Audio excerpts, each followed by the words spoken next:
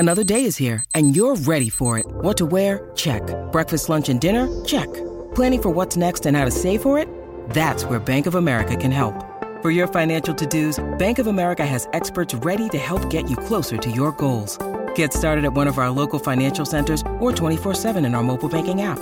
Find a location near you at bankofamerica.com/talktous. What would you like the power to do? Mobile banking requires downloading the app and is only available for select devices. Message and data rates may apply. Bank of America N.A., member FDIC. SB Nation and Underdog Dynasty present the Underdog Podcast.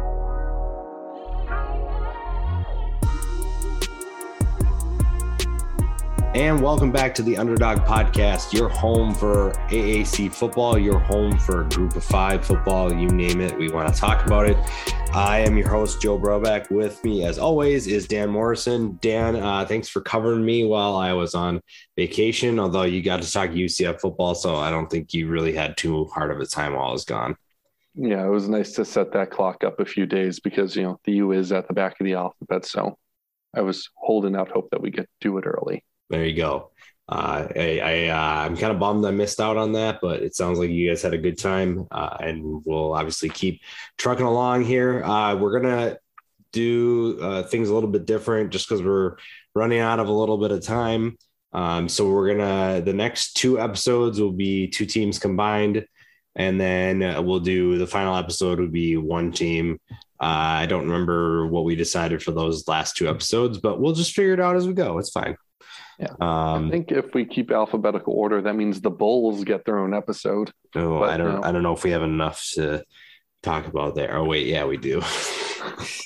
Yeah, we'll have something. We have obviously Tulsa and Tulane and USF left. Dude, you just got you can't see it, but Dan just did horns down. So our podcast just got flagged for 15 yards. Hey, that's not ruling the American. TCU, Oklahoma State, Iowa State, Kansas, whoever comes over to the American can do horns down all they want at USF. No one's going to throw a flag on it. Right. Seriously. Maybe I should tweet that out. This is a horns down podcast. But anyways, today we're talking SMU and Temple. Those will be the two teams that we will talk about today. Dan, who do you want to start with? There's a clear way to do this, and either you start with the one who sucks or the one who's really good. All right, well, let's talk about the one that really sucks then. I would love to. Let's talk about Temple. Here's the thing. Temple is just in a weird place. And the thing is, they just did their media days in the back of a bus, which is really strange. I don't know how much we need to really dive into that because that kind of just fits what everybody's thinking about the program right now. Yeah, it's an aesthetic that they've put on for themselves. But no, I mean, the thing with Temple is they were never really that good until like a decade ago. And then they put some good teams together. Yeah, like Al Golden, 2006, they hired, and 5 coaches from there on all got bigger, better jobs. And it's hard to just keep hiring coaches who you can justify get that bigger and better job, especially when you don't have all that much money coming into the program. The facilities aren't great. The location's pretty good for recruiting and all that, but the facilities just aren't there, and the history isn't there. And I don't think Rod Carey's the guy. I've been more than open about that. You've been an anti-Rod Carey for a while now. Mm-hmm. Well, here's the thing. When Manny Diaz walked through the door and walked out, the others, said, no, don't like the feng shui in here. I'm going to go back to South Florida. Smart move, to be honest. I mean, yeah.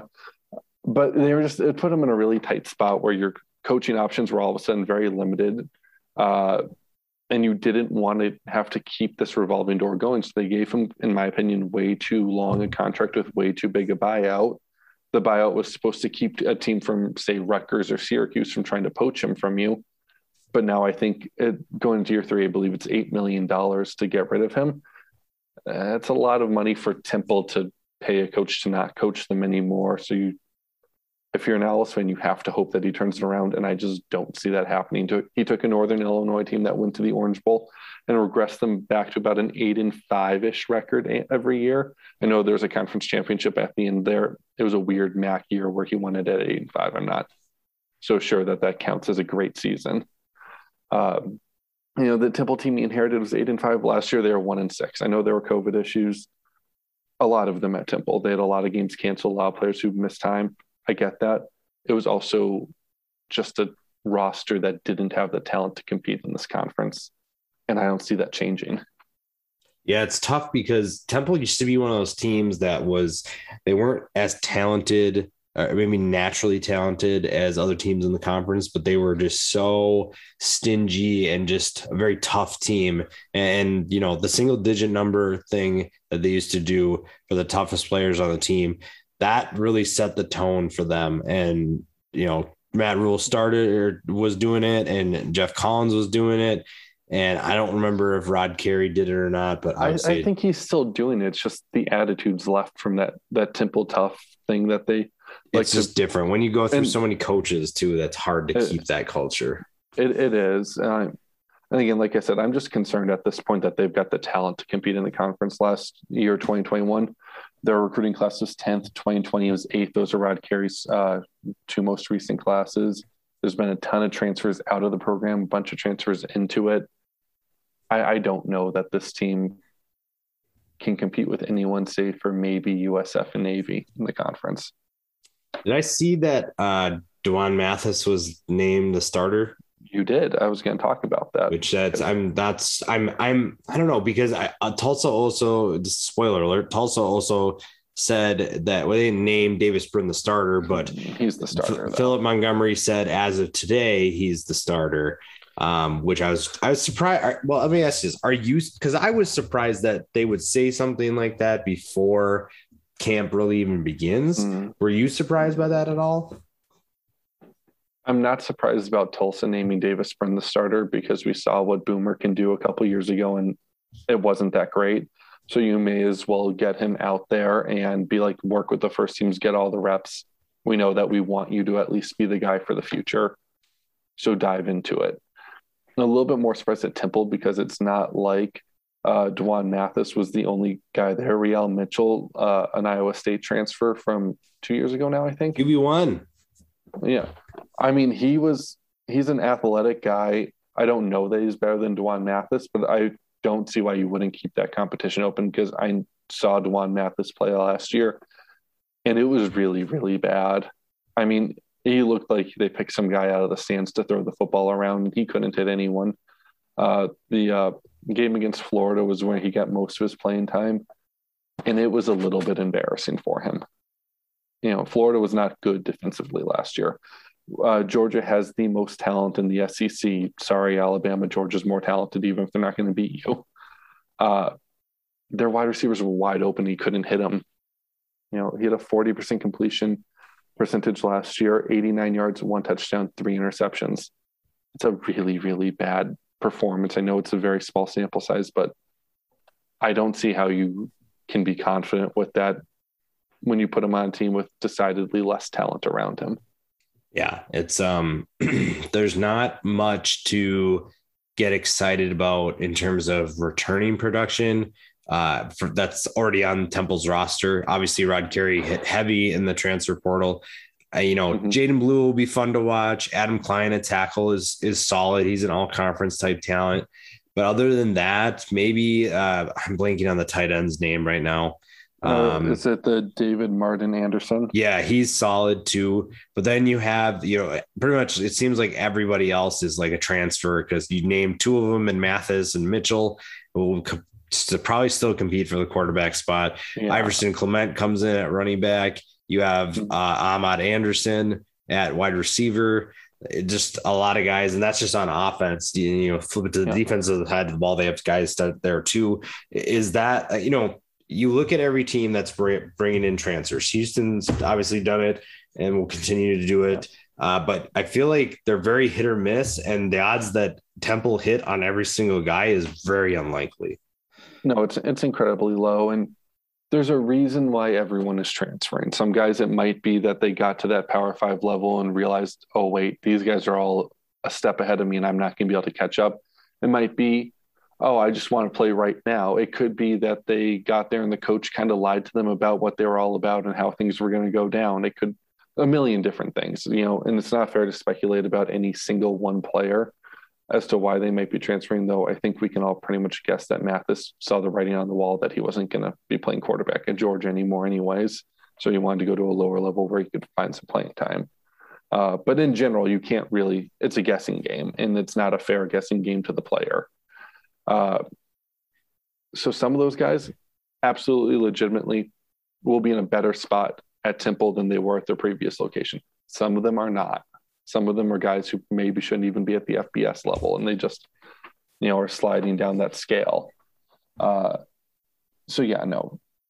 If you're Temple, you're hoping 50% of them are helpful players on the field this year, but you can't expect all of them to be anything more than that, really. Exactly. And that goes back to our point with when we were talking about Memphis. Like, there are a lot of guys. I mean, there's some guys that are coming into Temple, like Will Rogers at defensive end from Washington State. Even Anderson is exciting. Mathis, to me, I think is an exciting get for them. But it goes back to our Memphis conversation where it doesn't, just because you get a former Power 5 transfer doesn't automatically guarantee that you're that much better. We've seen in the past that I would say overall it's below 50%, the percentage of guys that you get in the transfer portal that pan out. Well, yeah, I mean, not to nudge my friends from Tampa too hard about it, but who replaced Quentin Flowers? It was Blake Barnett, a former 5-star who started a game at Alabama. He was supposed to be this great talent that'd get there, and he couldn't read the field properly. He was always a little bit panicked, a little bit nervous, didn't make decisions quick enough. Big arm, don't get me wrong, looked the part, but it never quite worked out with him at quarterback for South Florida. Why? Well, because he probably shouldn't have been a 5-star in the first place. He was misevaluated. There's going to be guys on this grouping who are the same way, where they were misevaluated at some point. Now they're on the way down. And again, to say who is who isn't fair to the players until they go out there and play, because we don't know what their individual situation was. We don't know that they didn't get to, insert Power 5 school here, only for the coach who told them that this is how they ran things to be completely different. You know what I mean? So you don't know, but you do know that at least some of the guys are going to hit and some of them are going to miss. Right. Yeah. And I've been getting a lot of grief from Temple fans, and honestly, it's not that I don't like Temple. I just don't like Temple this year. I really like that they are taking a fresh approach. They're bringing in a bunch of new talent. Some of those guys I'm really excited to watch. But then again, you also still have to have that chemistry. Just because you bring in, even if these guys are really good, if they don't have chemistry with each other, it's not going to matter. So that's another thing to consider. I'm just more disappointed that this has become what Temple is. And it's not because I don't know what happened or why they all of a sudden are like this, but it just almost when you look at how high they reach, I mean, they won the conference.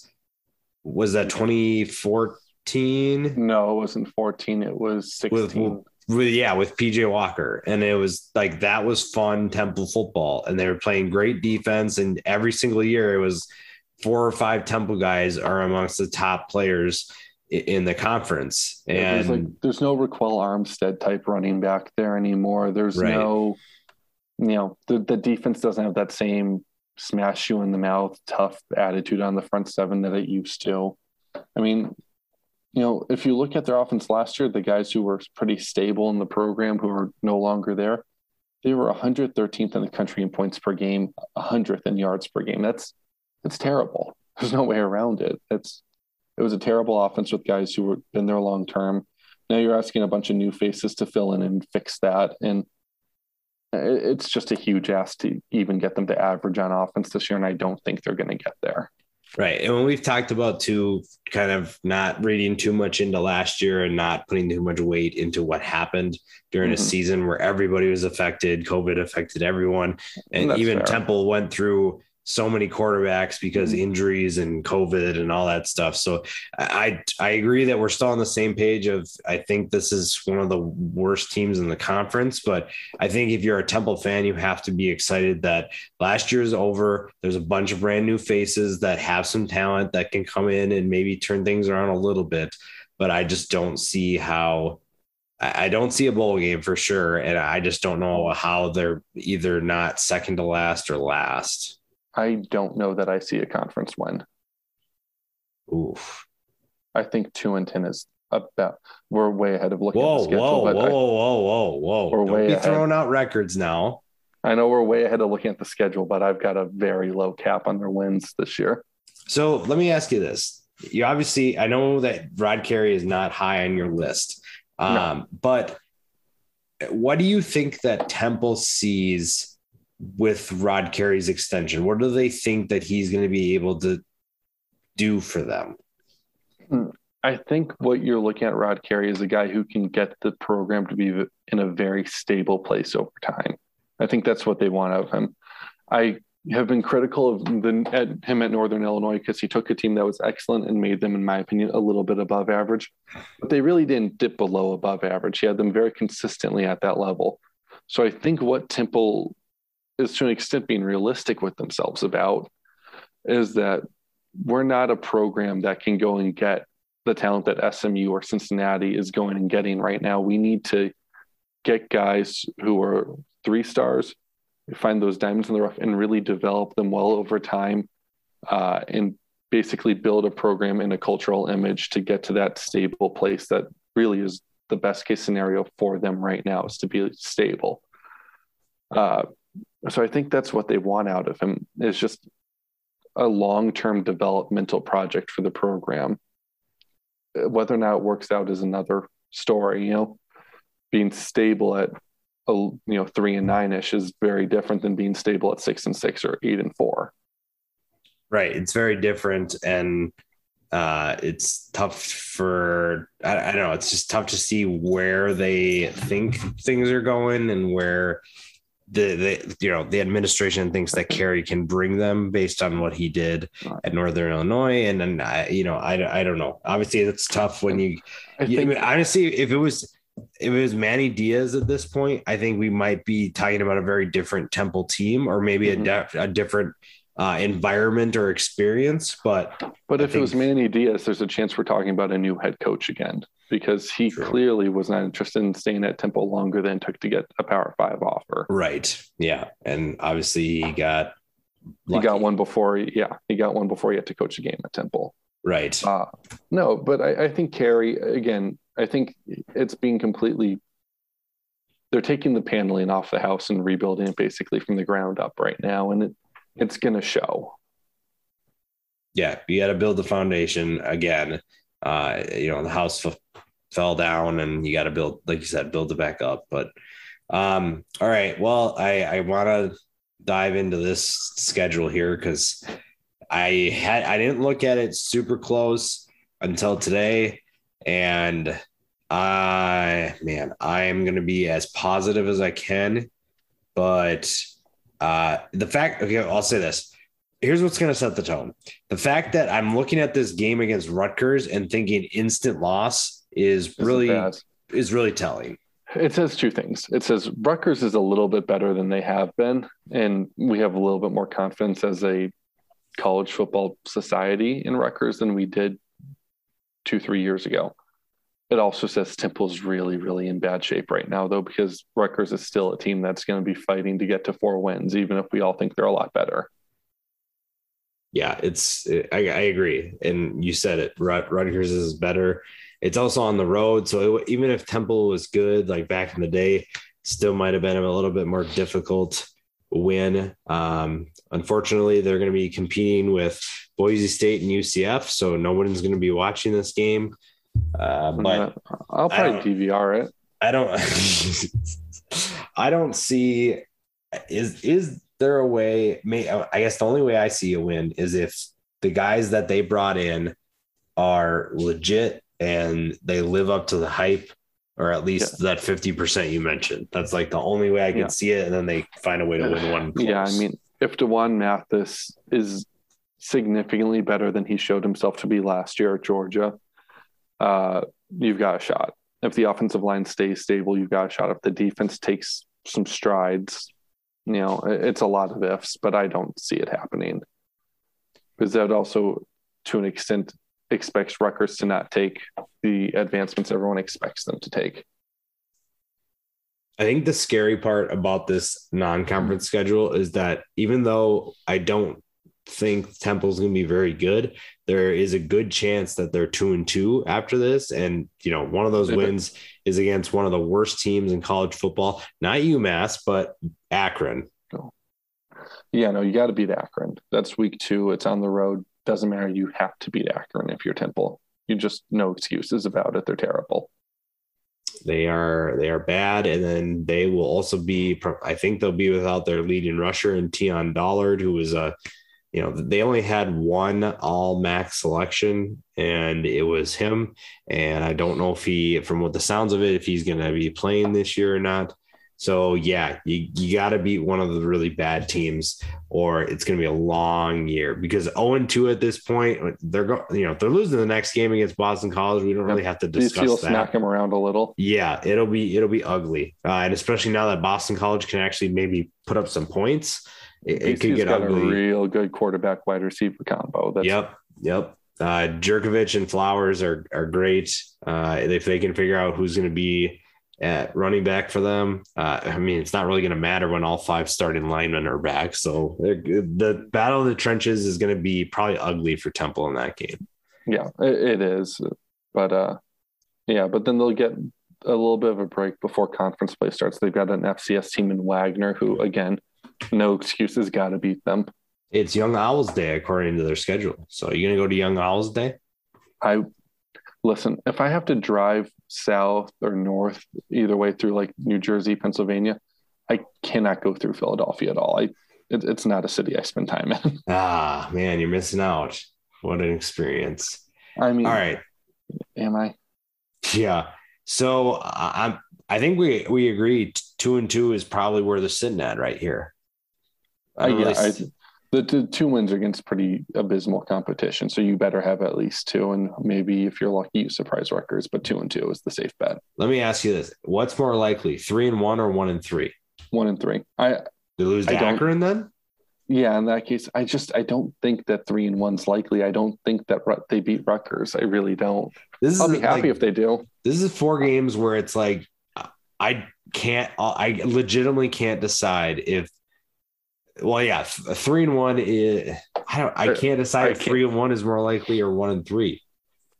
I don't see them losing to Akron, but I also don't see them beating Rutgers because they're not beating Boston College. No, I think 2-2 is as safe a bet in the world as you can come up with for this 4-game stretch. But I don't see a world where they go to a Big Ten school and win. I think I'm going to word it like that. Temple cannot go win at any Big Ten school, even if their name is Rutgers. Not this Temple team. Right. 2 years ago, sure. Absolutely. Hopefully next year, sure. This year, no. Yeah, man, that's tough. Next game, a team that they normally play very tough. Feels like Memphis always struggles to beat Temple. And was it 2 years ago? We had the Joey Magnifico catch, not a catch, which by the way was a catch. I don't care what anybody says. No, it was a catch. And I don't like, is that a game that Memphis fans need to be worried about? Do we want to piss off Memphis fans and Temple fans in the same podcast? I don't know. Yeah. So 2 years ago, they were the only team that managed to beat Memphis on its Cotton Bowl run. Last year, they scared the crap out of Memphis at the Liberty Bowl in a year where that should not have happened. We're both a little bit lower on Memphis this year. This game's at Lincoln Financial Field, which is going to be dead at that point. Yeah, No, Temple's not winning this game. I think it'll probably be closer than Memphis likes it to be because that's how these two play each other historically. But no, I refuse to believe that Memphis loses to Temple next year. Right. Yeah. I think if anything, they scare them again. I don't know why Temple just has Memphis's number, but they just have a way of doing Rod it. Carey knows the Ryan Silverfield offense or something. I guess. Now the next game, we're not going to debate whether or not they're going to win or lose because they're obviously going to lose to Cincinnati. Shut your mouth. They're obviously going to lose, but how bad is that going to be? Cincinnati is this thing where they will sometimes slow teams down, they'll sometimes grind you to death. Like, do you remember their game against USF last year where it was like 28-7, and it really should have been a lot wider of a margin where those two teams were at? So there's a tendency that Cincinnati has to kind of, I don't want to say play to their competition because that's not what they do, but they don't necessarily always blow you out. Of course, then they beat SMU by like 40, so who knows? No, Cincinnati wins by 20 plus points. I think Cincinnati at least races them here. Conservatively, Cincinnati wins by 20 plus points. Yep, I agree. All right, well, so you have them at 2-4, as do I. I don't think we're going to have too much variation here, but the next game is an interesting one. There's two more interesting, well, maybe three. There's three more interesting games that I don't know what the over-under is for Temple this year, but I think that the three of these games are going to be the ones that determine if they hit the over or hit the under. And the next game is at USF. They get 2 weeks to prepare for this game. I think USF is going to be much better this year, but I don't know what your thoughts are on that. Like, where is the gap between USF and Temple? I do think that USF is the more talented team. My trouble with this game for USF, and when we get around to doing USF's preview, I'll go more into detail about it then, but USF has talent, and I think Jeff Scott's doing a lot of good things, but how far along has it developed? How is it actually where it needs to be yet? They're also relying on a transfer quarterback, most likely, to run the show there. There's a chance Temple wins this game. I tend to think USF is the better team, though, and should be favored as of right now. I give USF the edge just for their new locker room. Oh, yeah, you saw that? Oh, that was nice.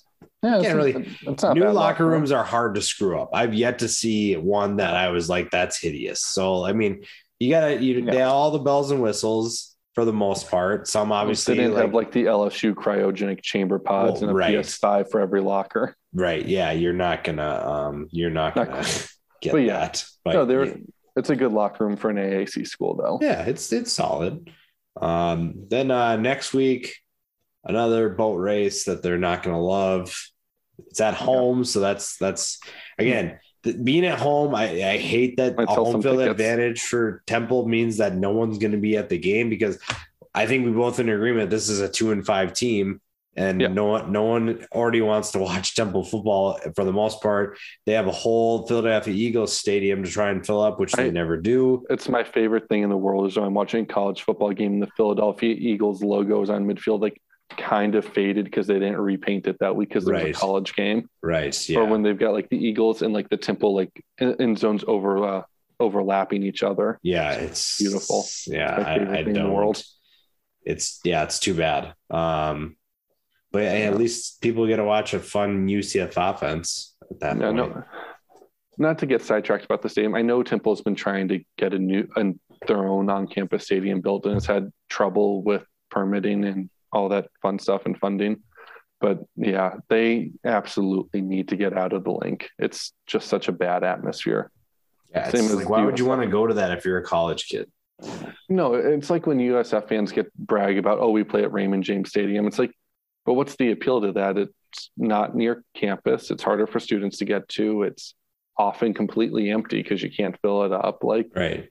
It's a bad look. I know it's got comfier chairs than bleacher seats, but like, that's about it. Yeah, it's like, I mean, obviously UCF fans like to insult USF in their stadium, but it's more just like, you got to think about your student base and your support your fan base on campus. There's no way around. Yes, I know that the jokes about the bounce house are that it's like a tin can that's going to fall down any day now. Whatever. It's so much more fun to go see a game there than it was at the Citrus Bowl. It just is. Yep. You know what I mean? The Citrus Bowl is bigger, probably a little bit nicer, but who cares? Yep. Anyways, they're going to lose by a lot to UCF, yes. Right. So 2-6. Do they stand a chance at ECU? I say no, because I'm high on the Pirates. You are not as sold. I'm going to convince you that Holton Ahlers is the real deal. And I like the Pirates. I like ECU to go about 6-6 this year. And that means they have to beat Temple to get to 6-6, especially for a home game. Oh no, they're beaten. They're going to be 5-7 or 5-6. They're beating Cincinnati at the end of the year. Telling you. They're not unless Cincinnati has a COVID outbreak and has to forfeit. You said that Holt Nailers is going to throw for like 1,000 yards, and that's going to still lose. No, they're going to lose. They're going to lose 80-79. No. It's just like, oh. With any ECU game, it's some games Holt Nailers shows up and throws 80 yards and 3 interceptions. The next week he'll throw for 400 yards. I know this about him. He better show up and just be good against Temple, because at this point in his career, he needs to be more consistent against that type of team. Yeah, I agree. Probably not against Cincinnati. Well, I agree. So then we'll quickly wrap this up here. Do they win either Houston or at Tulsa? I don't see there's a way that they win either of those games, unless Dana's just given up on Houston. I was gonna say there's ways that they win, but that's so far into the season that different stuff happens to teams injury wise. Yeah, hypothetically, Houston could quit by then if it's going poorly and the locker room tunes Dana out. Hypothetically, Tulsa, who lost all the key players in secondary and its starting quarterback, could have an awful time replacing that and struggle more than I think a lot of people might expect them to. But no, right now, the Houston and Tulsa are the clear favorites. Yeah, I agree. Which is, wow, this is rough. So then Navy, I think because we've already previewed Navy and we've talked about this, if Navy is who we think they're going to be and they're back on track, Temple loses this game, not even a question. But if Navy still hasn't figured things out, if their offense can't move the ball like it couldn't last year, then that's when this game gets interesting for Temple. Yeah, but I mean, I agree with that, except Navy couldn't move the ball last year and they still beat Temple last year. True. And that was at Navy in all fairness, but then again, last year's COVID, how much stock do we put in? I just don't see. I'm high on Navy. I'm not like bullish on Navy winning like 8 games or anything like that, but I'm high on Xavier Arline, their quarterback. I think he's going to be a good fit for that system once he gets it down a little bit more, pat. So no, I think Navy's the better team. I think Navy's the better coach team. I think Navy is the more disciplined team. I think I just think they're going to win the game is what my gut tells me. And then when I'm at 2-10 is what I'm at for Temple. And is that your floor? God, it better be the floor. I hope it's the floor. You can't lose to Akron. I think they're going to be at the floor, and I think it's 2-10. What's the ceiling for you? Is it 4-8, or is it 3-9?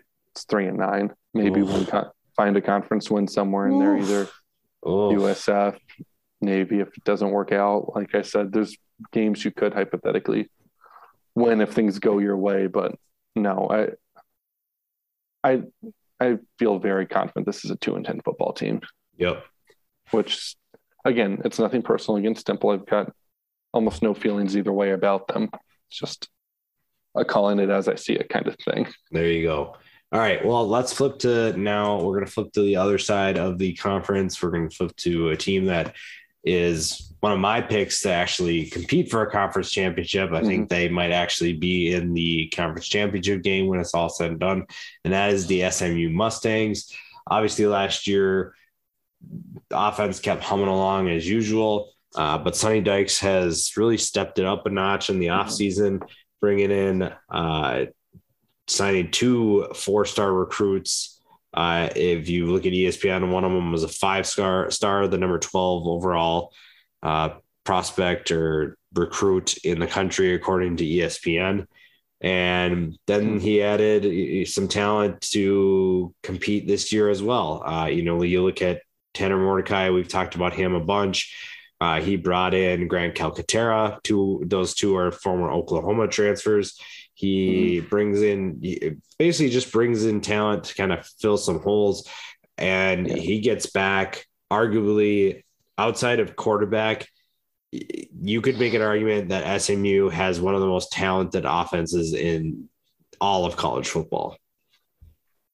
Oh, absolutely. The skill positions at SMU are absolutely kind of grossly loaded.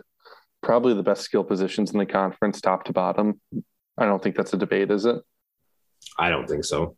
No, I know UCF likes to point at its skills positions, but there's a lot of transfers coming in there, a lot of questions. Memphis, same thing.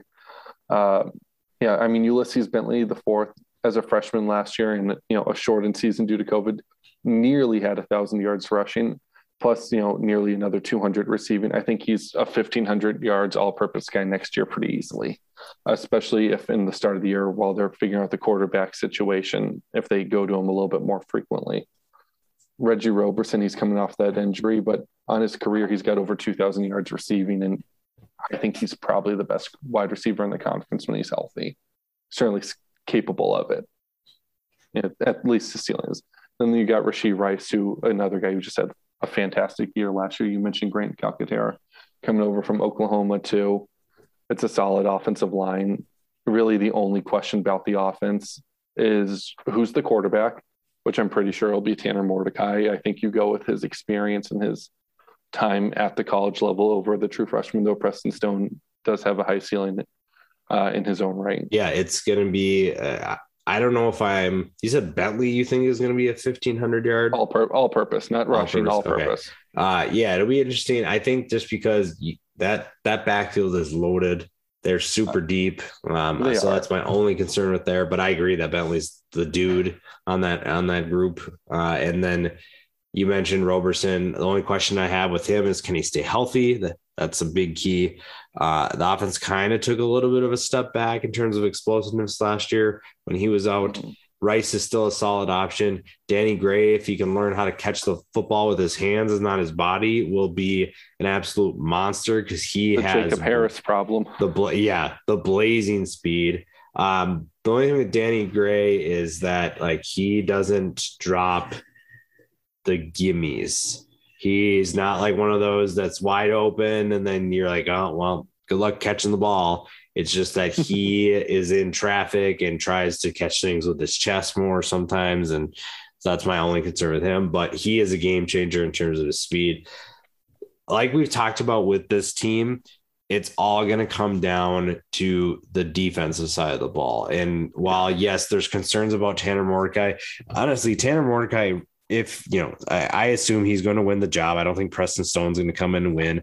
But I think that really all that Mordecai has to do is, if he's not good, just turn around, hand it off to whoever's in the backfield with you, whether that's Bentley or someone else, TJ McDaniel, Trey Siggers, Ryan Levine, whoever, or you just have to get the ball in the hands of Roberson, Rice, Danny Gray, Calcaterra. You just have to be a distributor. There should be someone open on every play, even if you have to settle for dinks and dunks while people adjust to the system or find their roles at the quarterback position. There's too much talent not to have options on how to get the ball out to them,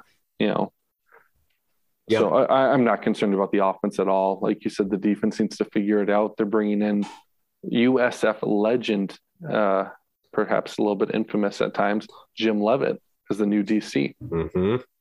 You'll remember he was the head coach at USF for like a decade plus, got them ranked number 2 in the country for a week. It was important. Then he hit a kid and got fired.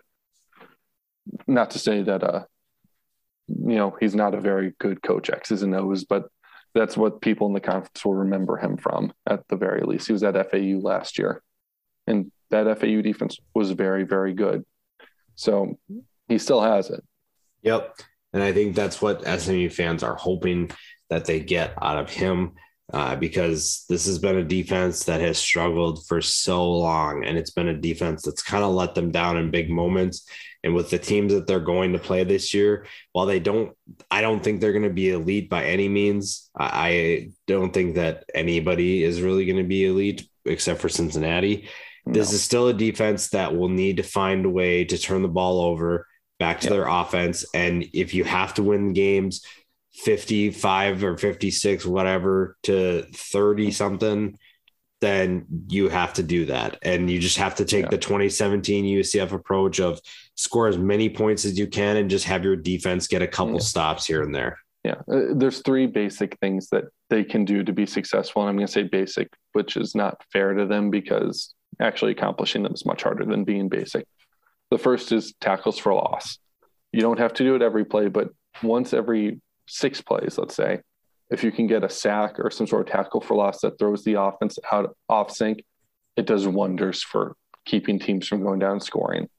Then you mentioned it, you need to get turnovers, force turnovers, take the ball away, and you'll be okay. And the third thing to me is you have to stop teams in the red zone. You can't give up big plays. You need to, if they are going to score on you, you need to make them march it downfield. And once they get to the red zone, force field goals instead of touchdowns. Those 3 basic things that are really not that basic in reality. If you can do them, it's okay if you give up 500 yards a game. It really is. Yep. It seems like a simple formula, but obviously it's much more difficult to execute on that formula than it is just to talk about it. Well, Sonny Dykes has been making a ton of noise, like we said. The things he's been doing on the offseason. Club takeaway is one of the best turnover celebrations in all of college football. I think it's definitely top 5 for me. It's just there's a lot of excitement around this program for the first time since the 80s or whenever they were cheating and doing all the things like getting cars. They could very well be cheating and getting cars now. You never know. That's true. You know what? NIL, baby. There's a little bit less cheating, I guess, involved in that because it's legal. But they could definitely, right? Maybe cash flow. We know their donors are willing. Going, right? Yeah, maybe cash flow is still going on under the table. But I think everybody thinks that this is, and if not, I'll be surprised to hear why people aren't high on them. But I think this is a team that everybody's excited about. And now, because we've talked so positively about SMU and not as much about Temple, let's flip it to the concern side. What is a record? Not the floor. Don't give the floor away like you try to do with Temple. Okay. What is a record that people might get concerned with for Sonny Dykes? Less than 9 wins. And that's without looking at the schedule. That's off the top of my head, less than 9 wins. I think a 9-3 record in the regular season, you'd say, okay. I think 8-4, you'd be like, ooh, there were some issues there. You know, and I think a lot of it depends on what it looks like. Like if halfway through next season, the record's pretty good, but you're going, man, that offense really looks like it was mostly Shane Buechele the last couple of years and not really Sonny Dykes' system. That could give you a few concerns, even if they're still winning. If the defense hasn't improved at all and has potentially regressed, which I don't think they'll do, I think the defense will at worst be as good as they were last season and probably a little bit better.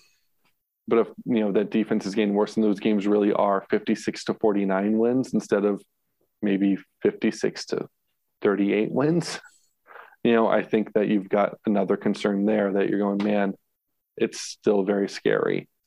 So I think it's more of a visual thing than a significant number, but I think 8-4 is right around that point where you go, there's some issues to work on. Yeah, I'm okay with them scoring 50 plus points a game and giving up 30. I'm cool with that. If they can do that, that's great. I don't know if they can do that. I mean, Memphis and UCF did it the last couple of years, and obviously Cincinnati kind of changed the formula last year. But to me, I'm all about. Yeah, obviously everyone wants Alabama, where you're scoring 1 million points and you're running basically one-man routes to Devontae Smith and let him score, and then play really, really good defense on this at the same time. But to me, when you look back at some of the most exciting Group of 5 teams, you look at, you mentioned UCF and Memphis. You look at the Hawaii teams when they were scoring 1 billion points. They weren't exactly stopping anybody. They were opportunistic with their defenses, but really it was their offense putting up enough points where the other team is like, well, we either have to score 50 or we're in trouble. So I'm okay. I embrace that. That makes college football more fun.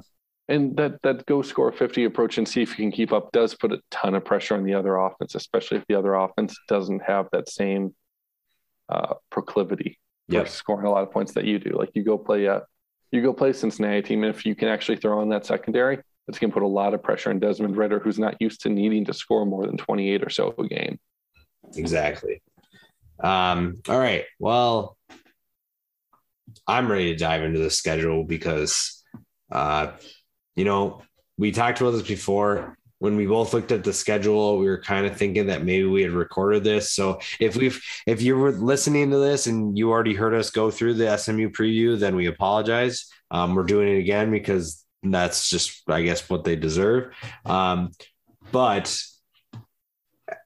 we'll start with this and then we'll kind of dive in to the details of each game. But honestly, I could see another year. And now that I think about it, we definitely either talked about this in detail or recorded this and just forgot to post it, because I remember talking about they were 8-0 going into the Memphis game in 2019 and they lost. And I see a very good chance that they're 8-0 going into, what game would that be? The Memphis game. The Memphis game. It would be at the Liberty Bowl. Yeah. And not at the exact same situation. I think that Memphis is going to be 7-1 like they were, but I think that that's very interesting. I think the bigger story for if SMU is at that point, would be next week if they're 9-0 going to host UCF and then going to Cincinnati after that. Yeah, that last stretch is rough. It's a tough one. Yeah. Yeah, there's a chance the wheels fall off at the end if they don't quite have the have the ponies to keep up. Exactly. Look at you. Nice. Well, so okay. Abilene Christian is obviously a win. Don't really have to dive into that. We're both in agreement 1-0. Yeah. North Texas, we think is going to be a win. Unless North Texas finds a way to kind of revive what they were last year. I don't see it, but to be honest, I think Seth Luttrell, the moment Graham Harrell left for USC, was all of a sudden very much past. No, that was all Mason Fine. Thank you very much. It doesn't have anything to do with Graham Harrell. I think he's been past the sell-by date since Graham Harrell left. Yeah. It's it could be an interesting game. I think at best this is a shootout because North Texas has figured out a few things on the offensive side of the ball. They found their quarterback, but I think that's the best case scenario, is that North Texas loses a shootout and maybe not even wins by double digits. Yeah, I think it's heavily in favor of SMU. And then you go the next week at Louisiana Tech, which would be a very interesting game because that's the week before, a very tricky game for them. And not just that, it's the Sonny Dykes Bowl. Homecoming of sorts. Yes. Yeah. Wow. I think that's a tougher game than North Texas, but I still think that if SMU is the team that we think they're going to be, they're 3-0. I don't think there's any question about that. And if they can avoid trying to look ahead to TCU the next week, they're definitely 3-0. And then you get what I think is going to be one of the more exciting games in college football. And it's the Dan Morrison Bowl, because he gets to prove to everybody that Tanner Mordecai is a better quarterback than Max Duggan, however you say his name. So I don't hate Max Duggan. I know you think I do. No, I don't think you hate him. I'm very surprised that you think Tanner Mordecai, who hasn't started a single game, higher ceiling. It's very interesting to me. I'm okay with that though. I think Max Duggan does a few things well. He's a good athletic quarterback who runs very well. I think he's incredibly inconsistent though. He'll come out one game, usually against Texas, and look like a world beater. And then the next week he might play at Kansas State, and it's just a frustrating experience to watch. And I don't think that until he proves that he can be consistent, I don't think that he's one of those top quarterbacks that a lot of Horned Frogs fans want him to be. And he's just not there yet. And, part of that is I believe he had some sort of heart issue a couple years ago that I think set him back a little bit in his development, if I'm not mistaken. I hope I'm not mistaken, because that's a big thing to get wrong if I am. But no, but I like him. I just don't think that he's the better quarterback in that matchup. Yeah, that's going to be a fun one. I think that's going to be – I think TCU is a much better team this year. I think that offense is going to be exciting to watch. And I think that both defenses are in for a long night, or if it's in the afternoon, a long afternoon. But did you watch Red River last year? Yes. Remember when Spencer Rattler had to get pulled from the game so that Tanner Mordecai could go in? And Tanner Mordecai lit a fire under Oklahoma's butts because he was clearly the better quarterback that day. That's true.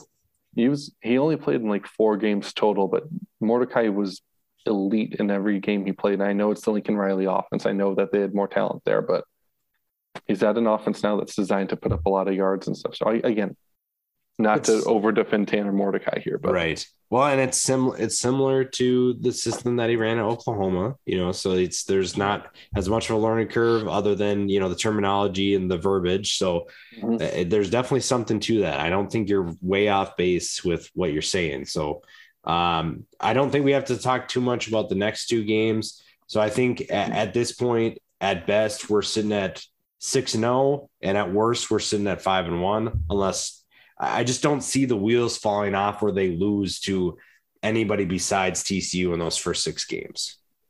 No, there'd have to be a significant issue to lose to anyone but TCU. And even then, I think SMU is the better team. Yep. So, and then I 6-0, but we'll say 5-1, 6-0. Yeah. And then you have a team that I have no idea what they're going to be. It's a very experienced team. There's plenty of depth. I just don't know what the ceiling is, as we discussed in the Houston preview, but they travel to Houston October 30th, and then they travel to Memphis November 6th. Wait. You're skipping Tulane. I'm skipping Tulane. I apologize. That's not roll wave. Come on. Okay, let's roll it back then. Okay, so Tulane, October 21st. I scrolled too far. I apologize. Yeah, Tulane, a team that is slowly good it does us. That's what happens when you go on vacation for too long. You're just trying to skip through everything. Like, let's get this over with. Tulane, another team that is it'll be fun. A very underrated team in the conference. I think it's going to be another game that could be very exciting, very high scoring. Both offenses have a ton of talent returning.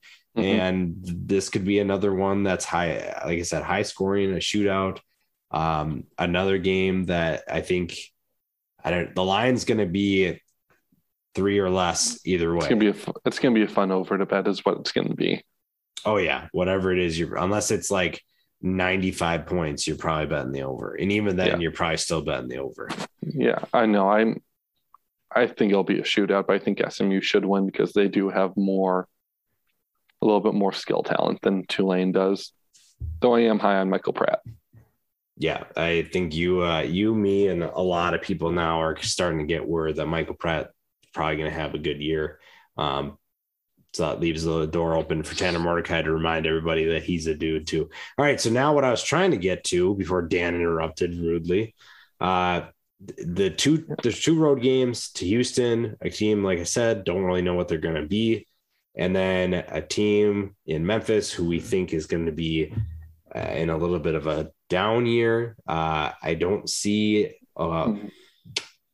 it's a tough 3-game stretch before a really tough 3-game stretch. I think it's kind of an underrated tough stretch, but I don't know if there's a way where they slip up two times here. So at this point, we're into late October, early November in the season. We'll know who everyone is a little bit better by that point. But, I mean, there's a chance that the wheels have either fallen off Houston or they've found something magical by this point. There's also the chance that they're just completely average, which is where I think they'll be more or less. SMU's just got a ton more talent than them at a very raw level, not to make it too superficial of a reason to win, but they're just the more talented team. I think right now that they're the team that's a little bit more bought into the coaching staff that they have there, and they're a lot more proven as of right now. So I think I know the answer, but do you think that Tanner Mordecai is a better? You probably think he's better than Clayton Tune. Do you think he's not stealing? Do you think he's better than Clayton Tune? Yes. Yes. So Clayton Tune to me is the epitome of an average college quarterback. He does a lot of things well. He's, more athletic every time I watch him play than I remember him being. I think he's got a pretty good arm. I think his decision-making is terrible at times, and it's just absolutely atrocious. I think he's got a really bad offensive line in front of him that leaves him out to dry.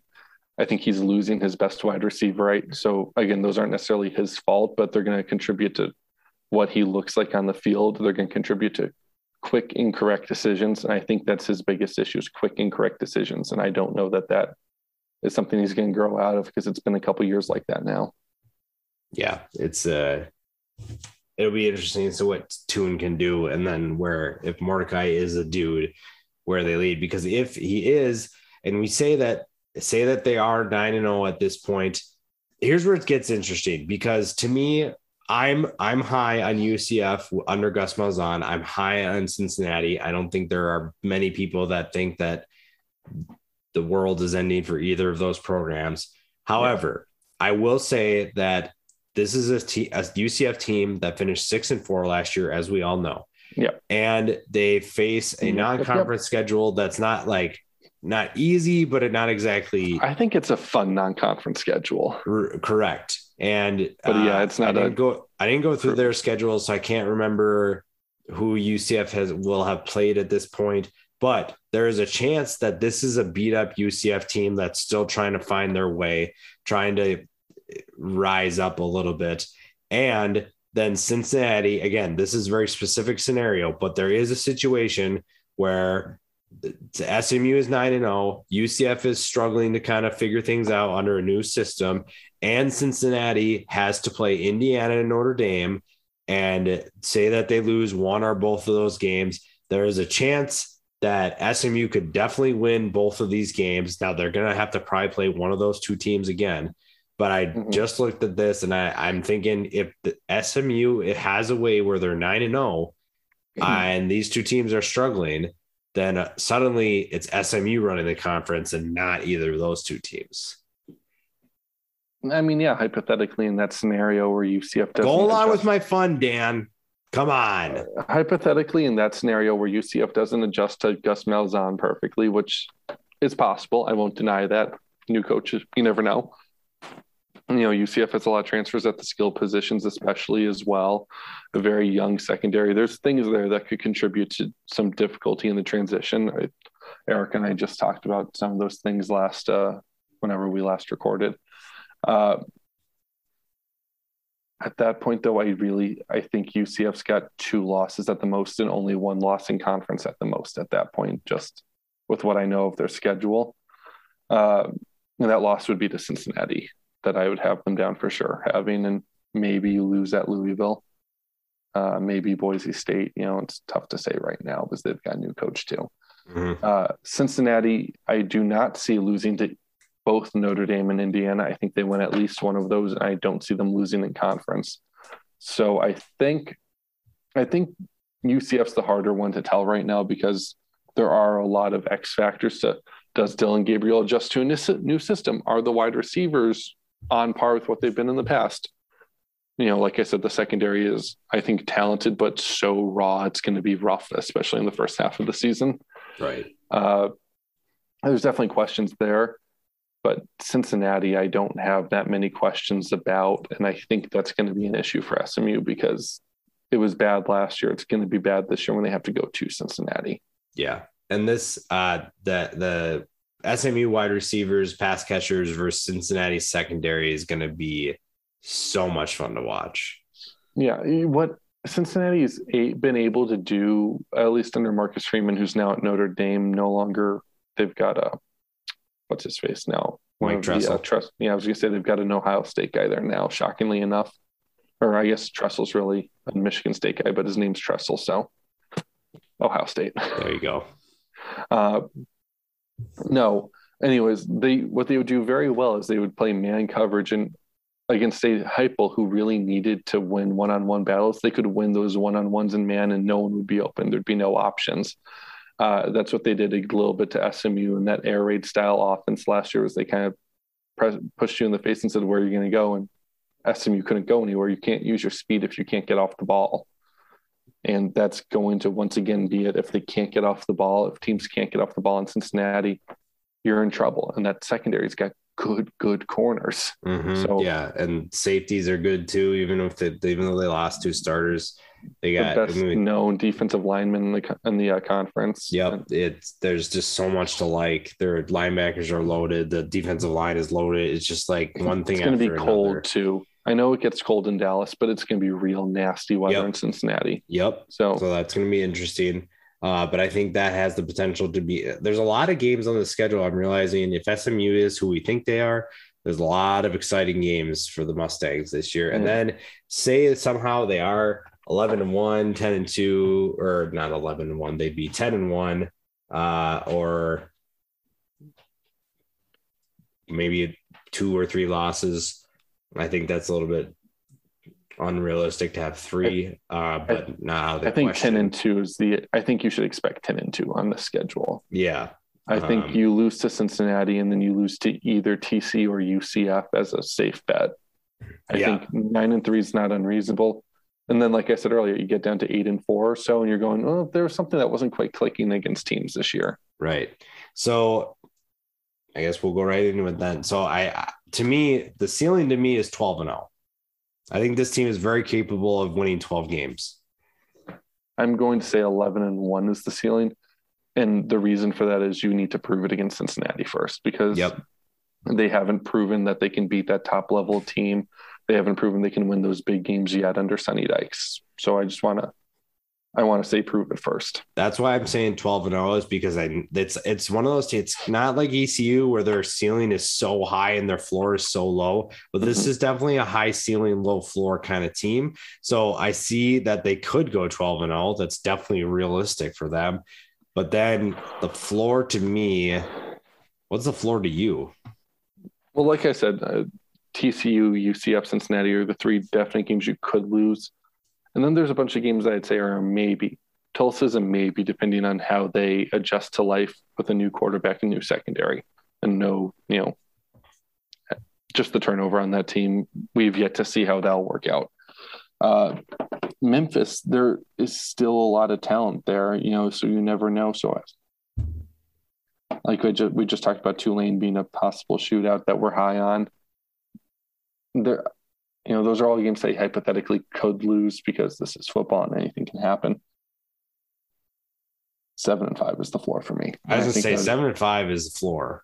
I was going to say, and that would be a disaster if they went 7-5. That would be rough, but it's not out of the question.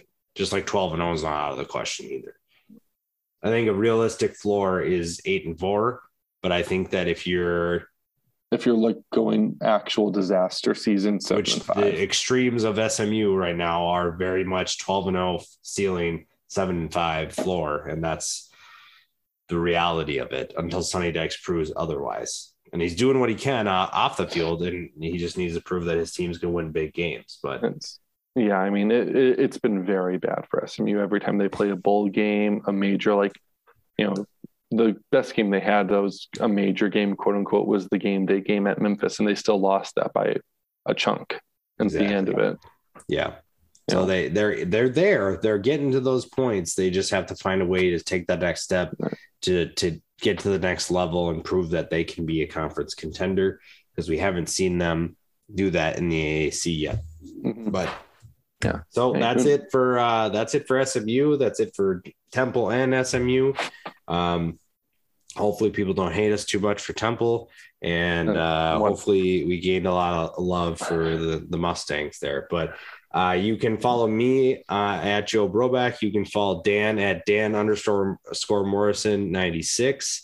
And we're gonna keep chugging away. We got 3 more teams to go over, and it's gonna be football season pretty soon. Yeah, absolutely. Can't wait. I'm excited. Can't wait for it to be here. As we're recording now, the Hall of Fame game is going on, which is a complete waste of time. Dan and I agree. Preseason football is not worth it. And college football does it right because they just jump right into the real games where they actually matter. Absolutely. All right. Until next time, thanks for listening to the Underdog Podcast, and horns down.